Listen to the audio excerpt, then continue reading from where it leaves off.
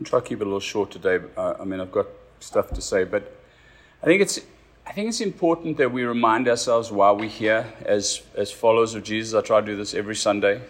I think it's important, this understanding that we are disciples to Jesus in this world that we live in, and we are meant to be disciples to Jesus in the good, the bad, and the ugly. When things are going well, when things are going badly, we are still to be his disciples. And the Bible is a record or a narrative of God's people and how they engaged and lived in the world despite everything that was going on. I mean, just the Gospels are full of trouble. I mean, Jesus said, in this world you will have trouble. But fear not, I have overcome the world. And I think one of the things, it's important for us to remember this idea of fear not. The reason we fear not is because Jesus is with us. That's why we can live as disciples, because Jesus is with us. Though we walk through the valley of the shadow of death, we fear no evil. Why? Because you are with us. And that's the promise. In 1 Peter, in the beginning, we've read this a few times as well, but it's the whole basis of whatever we talk about in this letter that we're going through is, praise be to the God and Father of our Lord Jesus Christ. In his great mercy, what's our definition of mercy? Mercy is not getting what we do deserve, which is actually rejection.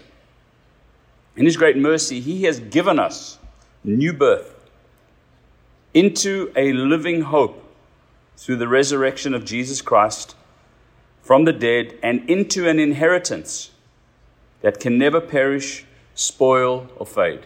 And we know that this world, this life that we live in its current form is one that is passing. And God knows all those things, but because of the resurrection of Jesus, it's the thing that differentiates Christianity from any other philosophy or religion or anything, is the resurrection of Jesus. That Jesus died and came back from the dead. Because of that resurrection, it is the promise of this hope that there will be resurrection for all of us from the dead, where we will receive our bodies back in a new glorified way, and we will live eternally with God in the new heavens and the new earth. And we have to live with that expectation. That's what gives us hope to live now. And remember what I've said? If we don't believe that, we have no right in praying for healing now, because that's the assurance. We pray now because of that. And so I think we need to continually remind ourselves of that. It gives the basis to the whole gospel. Otherwise, the gospel is absolutely meaningless if there's no resurrection. And if you read 1 Corinthians 15, he speaks about that very clearly. If there's no resurrection, we might as well eat, drink, and marry, for tomorrow we, die and just we don't live. We live with an expectation that God is going to make all things right. And whether we pass today or in 100 years, 1,000 years is like a day, and a day is like 1,000 years, and that moment we will be with God, and it'll be done. It's a beautiful thing. We have to live like that. All right? So as we wrestle with what Buzz is going through, who knows what happens on our way home in the car? I mean, we just live in that chaos of a world. And so, is that all right? I want us to always be reminders. We don't want to tiptoe around what actually needs to be said, and that is God is alive and He's for us. Right? All right, let me quickly read the text for today, and we'll see how far we get. I think it's an important one. So we're in 1 Peter chapter 3, and we've been looking at the whole context is how do we as believers, and this applies right now to what we're going through, how do we as believers live as exiles, aliens in this world when actually we know our hope is in a future world, in a future new heaven and a new earth? How do we live in this world where all around us is violence, all around us as people are against Jesus, against the faith, against all those things, every person for themselves? How do we live as aliens and strangers in such a culture? And he speaks about how Jesus submitted himself to his Father and to the culture, actually, so that we could live. And how in different relationships that we've seen before, learning submission for the sake of the gospel, not for any other reason, for the sake of the gospel, that we don't lose our message before we even start. So now he goes on and he says in verse 8 of chapter 3 of 1 Peter, finally, all of you. I wish there was finally, but then you've got another 2 chapters. Finally, all of you, be like-minded, be sympathetic, love one another, be compassionate and humble. Do not repay evil with evil or insult with insult. On the contrary, repay evil with blessing, because to this you were called, so that you may inherit a blessing. For whoever would love life and seek good days must keep their tongue from evil and their lips from deceitful speech. They must turn from evil and do good. They must seek peace and pursue it. For the eyes of the Lord are on the righteous, and his ears are attentive to their prayer. But the face of the Lord is against those who do evil. And that's a quote from Psalm 33. Basically, right now, Paul has dealt with all these different relationships that the church can relate to in the culture that it finds itself. And we're looking at 2,000 years ago. So it's slaves to masters. It's wives to husbands. It's husbands to wives. It's how we relate to the ruling powers and the governments. And now he says, finally, all of you. So he's talking now to all the believers and saying, how do we relate to this culture on a regular level and to one another? And I think what he's saying is, if we are going to be a community of refuge and a community where we truly support one another, there are certain qualities that need to be evident. And he gives us 5 of them, and we're going to look at them briefly. Be like-minded, be understanding or sympathetic, love one another, be compassionate, be humble. 5 characteristics of what it means for the community of faith to live in a way that engages the world in its culture, and we'll see why it's important, and to one another.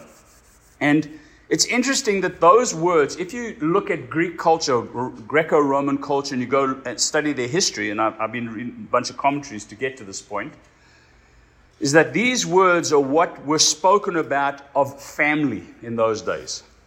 The family needed to be like-minded. The family needed to be humble. All these things. And when Peter writes it and he applies it to the church, what he's implying is that the church is a family, number one. And we can read about that in the earlier parts of 1 Peter. But through the Father, we've been saved, we become a family. He's the Father. We are this family. So he applies these things that would traditionally be to the regular family, he applies to the church. But it is also then kind of, what's the word I'm looking at? Almost a rebellious attitude towards the culture. Because in those days, the family was the family. That was the be-all and end-all. And now suddenly here comes these people and say, but this is also the family. This is actually the eternal family. This is the family that is going to share the inheritance. If you are not part of that, you might be part of this nuclear blood family, but if you're not part of this, you're missing out. That's offensive to the culture. And which is what we find today. When we say the church is God's people, and it's offensive to the culture.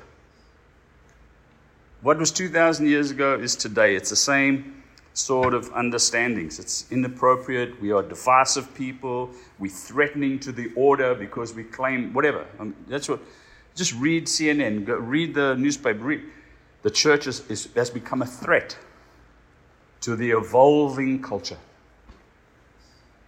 Well, it was like 2,000 years ago. So nothing's really changed. The interesting thing is that the Bible, the early church, not once ever endorsed animosity towards the broader family of those who were outside of Jesus. They always said no love, care.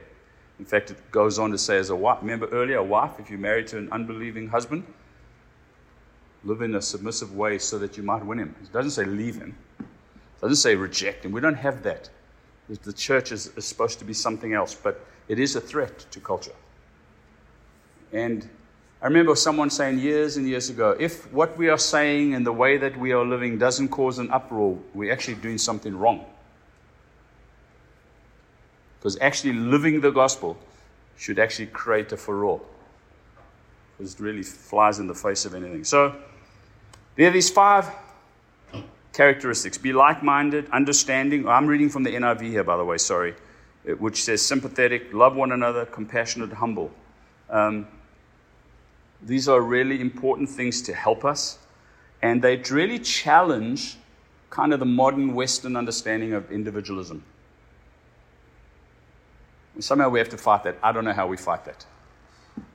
It's just, that's the culture. Individualism for yourself. And yet the gospel and the way that the church means to operate, the way we're meant to engage is exactly the opposite. Last night, Linda and I went out for an early dinner, and we went to Little Beast, which is a lovely place to go. And there was a family sitting next to us. You know, if I may say this with the all-American family. Mom, dad, 2 little girls, and they were dressed. It was just beautiful. And Mom said, "Girls, what do you want to do tomorrow? Do you want to go for a run? Do you want to do yoga? Or do you want to go to church?" What's that saying? Saying it's just one of the options. And the girls said, "We want to run." Okay, we'll go run around the Rose Bowl. It's an option.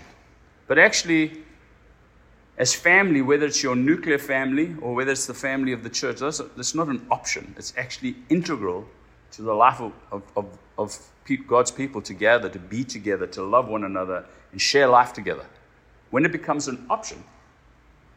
So I was with a sociologist 2 weeks ago, and the latest stat is that those who would classify themselves as born-again, evangelical, whatever Christians, go to church 1.4 times a month.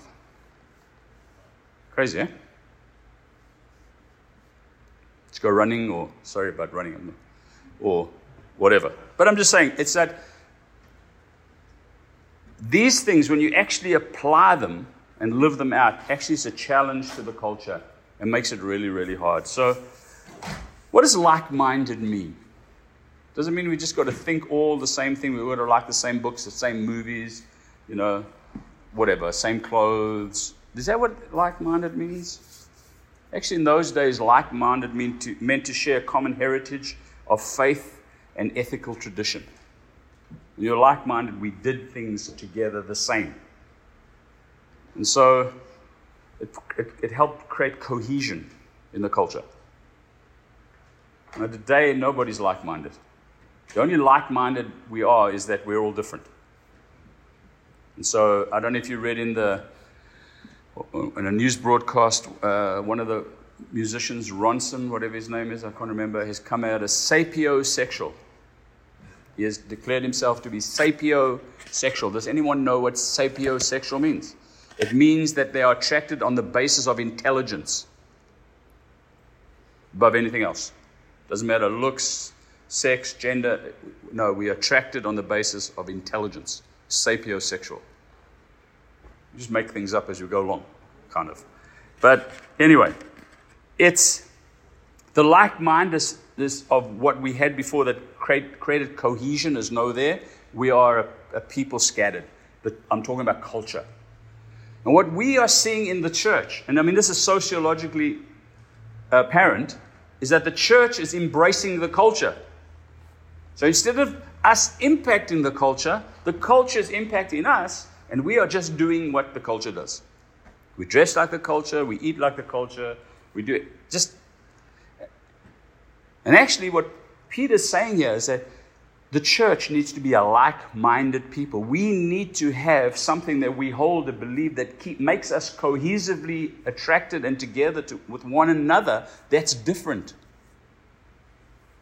I don't know how we do that. I don't know if we've lost that war. I want to believe that we haven't, but it's really hard. But if we're going to be like-minded, it's like, how do we bond this thing? I think like-mindedness is perhaps the foundational value of the Christian community. Because it's the one thing that unifies. It doesn't matter what sex you are, what religion you are, what ethnic color you are, what language you speak. The gospel can unite us all. We can be like-minded despite all the other differences.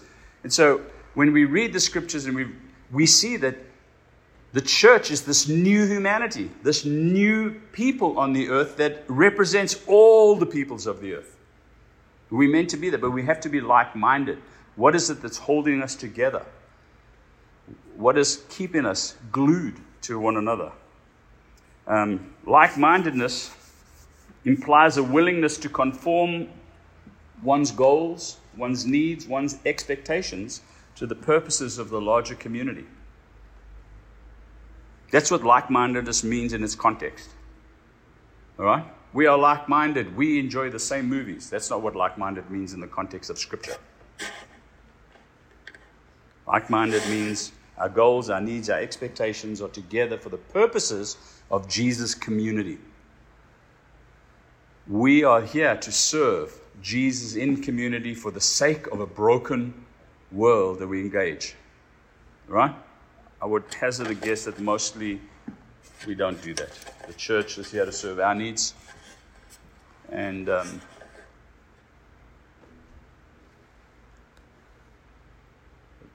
we'll figure a way through. We need to have this sense of being sympathetic or understanding is another way of saying it. It's asking us to see things from another person's point of view. It means getting into someone else's shoes. It means abandoning preconceived ideas. So when we call to be an understanding group of people, what does it mean? I think in our culture, which is shifting so much, what did it mean for me as a man to understand what it is to be a woman and the challenges that a woman faces? I got to learn that. What does it mean for me as a white person to walk in the shoes or understand the shoes that a black person walks in? That's different. And they're just minor things that are different. What does it take for me as a wealthy person to walk in the shoes of someone who has nothing and understand their needs and wants? And actually the church is meant to have all of that together. We're meant to have the colors, the languages, the rich, the poor, all sorts of things together. And we do that with understanding, growing in our love for one another and the way that presents a beautiful image family of what Jesus is like to the world. When women feel unsafe, the church should be the place where they run to. But when we watch the TV and we see all the news reports, it's actually the place they want to run from. How tragic is that? When we were in South Africa one time, there was a very large church in Johannesburg, 10,000 people, at least. And they had asked a man, some of you, Arthur Blessitt. Has anyone heard of Arthur Blessitt? Arthur Blessitt is an American. I think he's still alive. And he walked around the world carrying a big cross. And he's a real evangelist. And they asked him to come and speak. And he said he'd love to speak. So they were waiting for him. And then the meeting was sort of going. And Arthur Blessitt arrived. And he walked into the building and down the aisle to walk to the front. And the ushers picked him up, turned him around, and took him outside the church. Because he came in dirty jeans and a t-shirt and he was barefoot. Because that's how he carried his cross. And they chucked him out. And he was the speaker. Because it shouldn't be. Somehow we have to learn this thing of understanding. We need to love one another. I'm not going to cover that. We've covered that in so much detail over time. Humility. What is humility? Humility was not something that was a good thing in those days. If you were humble, you were someone. It was a sign of weakness. It was a way that you shamed people, etc., etc. But actually, Jesus was humble. What I think at the essence of humility is that we trust God. We trust in God that He's got our back. And therefore, we can obey and do the things He asks us to do, which might seem inconvenient, which might seem bizarre. It might lead to all sorts of things. But we're trusting that He's with us, He's got our back, and therefore we can subject ourselves.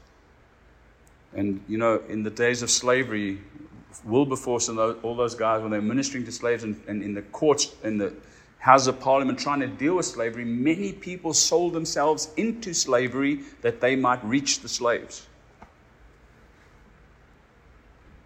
Think about that. People who left family to go to foreign lands in those days with no airplanes, knowing they might never see their wives and children again for the sake of the gospel. Jim Elliot, who went to South America to a tribe of cannibals or whatever, got killed. And a few years later, his family came in, and because of that, the whole tribe got saved. There's a humility that seems weird. The world doesn't like it, but we don't have to defend our own honor. Jesus got our back. And there's a day coming when those who have humbled themselves will be lifted up. Because it speaks that about Jesus. And then lastly is this idea of compassion. In our world, compassion, I just got compassion on that poor person sitting on the side of the road. It's kind of, they're so weak, I have compassion. Or, those people that lost their house in the fire or the flood or the whatever. Actually, in ancient times, compassion, that wasn't compassion. When they used compassion here, they were talking about how it was to show kindness to your family. How to live a kind way with your family, to share and build up. So when Peter's writing in the church, this new family, we need to have compassion upon one another. It wasn't say, oh, poor Betsy, she hasn't got her own house yet. Oh, shame. No, it doesn't mean that at all. It just means, no, we are kind, we're loving, and we lift each other up. And how do we bless one another? These things are countercultural to our culture, as they were countercultural to the culture 2,000 years ago. And they're a challenge. The problem is the whole gospel is a challenge. So I don't know how you preach without challenging. I want to preach nice messages, but I just don't know how to. Except that God loves you and loves me and loves us. And to watch a person stand up and say, you get Jesus and all your problems will go away. And I'm thinking, I don't know if we're on the same planet, because I received Jesus and all problems started happening.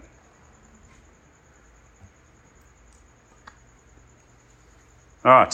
Is that okay? I could say more. I'm going to leave it at that. He says then, verse 9, do not repay evil with evil or insult with insult. On the contrary, repay evil with blessing, because to this you were called, so that you may inherit a blessing. Just summary. We need to be a blessing despite evil. So this is a serious way out on how to live the gospel in our world when people are against the gospel. They're against people who follow Jesus. We are bigots. Whatever they want to say. The way... And they use the language that wants to antagonize us and whatever. It's like a shame culture. Now what we can do is say, I'm going to repay fire with fire. So I'm also going to become nasty. I'm going to fight dirty. I'm going to tell you what you like. Actually, the challenge of the gospel is don't do that. Actually do the exact opposite. Now, anyone find that easy? I don't. Sometimes you just want to punch them. You see, the tendency of the fallen human nature is to retaliate. That's what we're called to do, Hit me, I'll hit you back. That's where feuding and tribal warfare in Africa started. You killed my brother, I'll kill your brother. Oh, then I'll kill your sister. Oh, I'll kill your sister, and it just goes on. Yeah, we watch mafia movies. It's the same thing. It's the same idea. And I think if we were to refrain from retaliation, whether it's just verbal retaliation, going back verbally, and let me tell you, I'm an expert at it. On this one, I have a faster mind than Busby. He's got the fastest mind of anyone I've ever met. But on this one, I'm fast. Someone wants to insult me, I can come back with just like that. I am really good. It's a sign of the fallen nature. That's what it is. And I need to ask Jesus into that part of my life to help me. Do you know how many times I've had a go at someone through the window of my car to another car? All sorts of things. I can give you story after story. And it's like, oh no. And then you drive, oh, it was such a great witness. We actually meant to offer blessing. Bless those who curse you. Bless. Genesis 12, which is the beginning of the great story of the gospel, actually. It's the calling of Abraham. And God says to Abraham, Abraham, I will bless you, and you will be a blessing. I will bless you, and you will be a blessing to all nations. As believers, have we been blessed? I don't like that language because it almost falls under a certain church culture. Oh, I'm so blessed, brother. But we have received incredible blessing in Jesus. We've received eternal life and assurance. All these things. We're meant to be a blessing. I think it would help us in the church as well. There's so much fighting in the church as well. Be in church a week and you just realize, oh, that one doesn't like that one, and this one's angry with that one, and this one got invited to dinner and that one didn't, and no. Just become a blessing. Just become a blessing.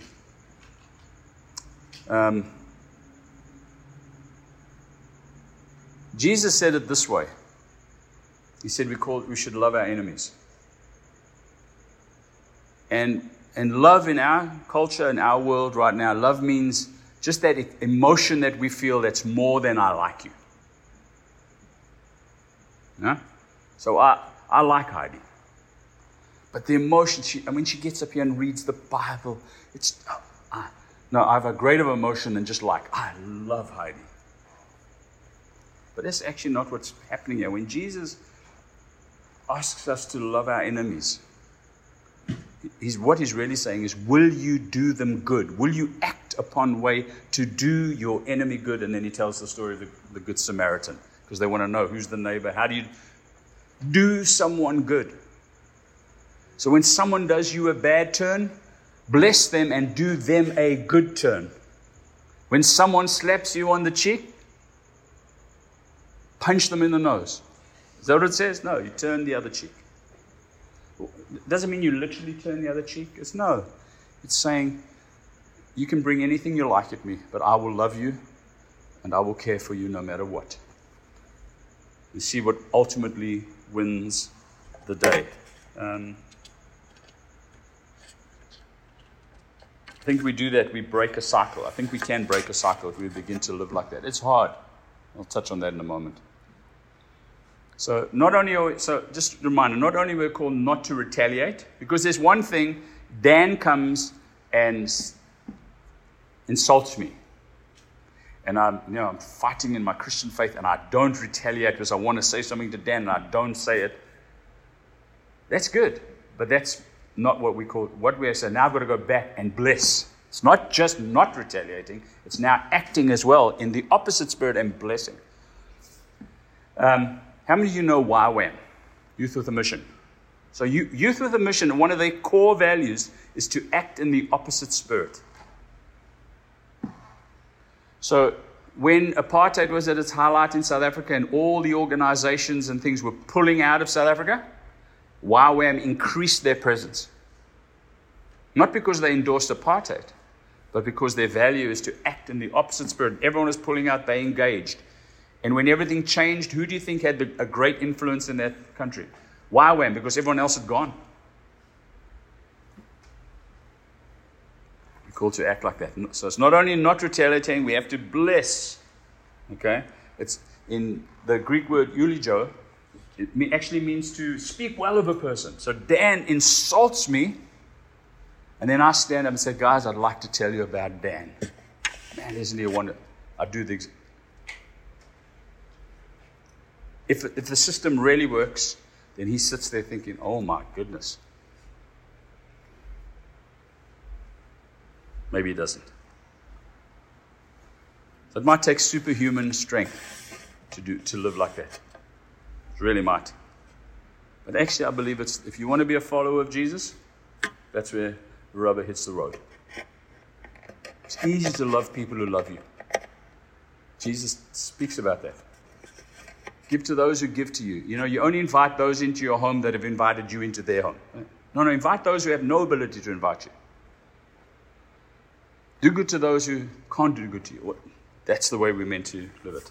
So we're not going to do this with clenched teeth and, I've got to bless Dan. I'm not going to do it like that. I want to say, Jesus, come and deal with inside of me. Live inside of me, that I might show you to Dan and live in freedom. Is that all right? And then the next little bit, I'm not even going to talk about it. I'm going to give you a heading and a line, and if I could leave it at that, it's all right. It says, basically, God is against those, including Christians, who do evil. That's what this next bit is saying. Don't do evil. God will resist you if you do evil. You've got to turn away from it. Turn toward God and be obedient to Him. Is that all right? So, conclusion. Nice short message. I don't believe you can do this in your own strength. just don't believe it's possible. I believe we have to trust the guidance and the leading and the power of the Holy Spirit. Jesus said we need the Holy Spirit. When he called us to be witnesses to the world, and witnesses to the world was not merely the witness of the resurrection of Jesus, etc., but is to witness to the life of the resurrection, which means I learn to love my enemies and love my neighbor, all those things. And he said, don't go until you receive the Holy Spirit. You cannot live this life without the Holy Spirit. All right? And what I mean by the Holy Spirit, I'm not meaning you receive the Holy Spirit and you can speak in tongues. I'm not against that. But the power of the Holy Spirit to actually live gospel life in a broken and dark world. We need the Holy Spirit. And the maturing of the Holy Spirit in your life through allowing him to work will produce mature fruit of the Spirit. What are some of the fruit of the Spirit? Love, patience, kindness, goodness, generosity. All of those will mature and they become easier and easier.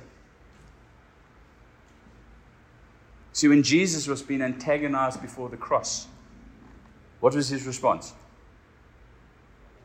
Sorry? Yeah, that was on the cross. Before the cross. Just kept silent. See, a sign of maturity is when someone antagonizes you, you don't have to defend yourself. No, I didn't mean that. Just stay silent. That's all he did. Jesus, I want to be like you, but not in that area. And not in that area. And please not in this area, but also not that area. No, you want to be like Jesus? Then ask Jesus to help you in the tough times to actually sometimes just be silent. Even when you are right. So can I give you a definition of humility? Giving up your right to be right. Let's say that again. Give up your right to be right. I've wrestled with it. I struggle with it because when I know I'm right, it tears me apart. Do you know that Liverpool beat Chelsea today 2-1? Fact. All right? And then John comes to me and says, do you know that Liverpool beat Chelsea today 3-1? And I get irritated. No, it was 2-1. No, it was. And I realized, then I create difference with a friend over something because of my right to be right. It's so stupid. Who cares? Does it really matter? Maturing in the Holy Spirit will lead to mature fruit of the Spirit, which will help us to live the way. And then we can love our enemies and we can love our neighbors as ourselves.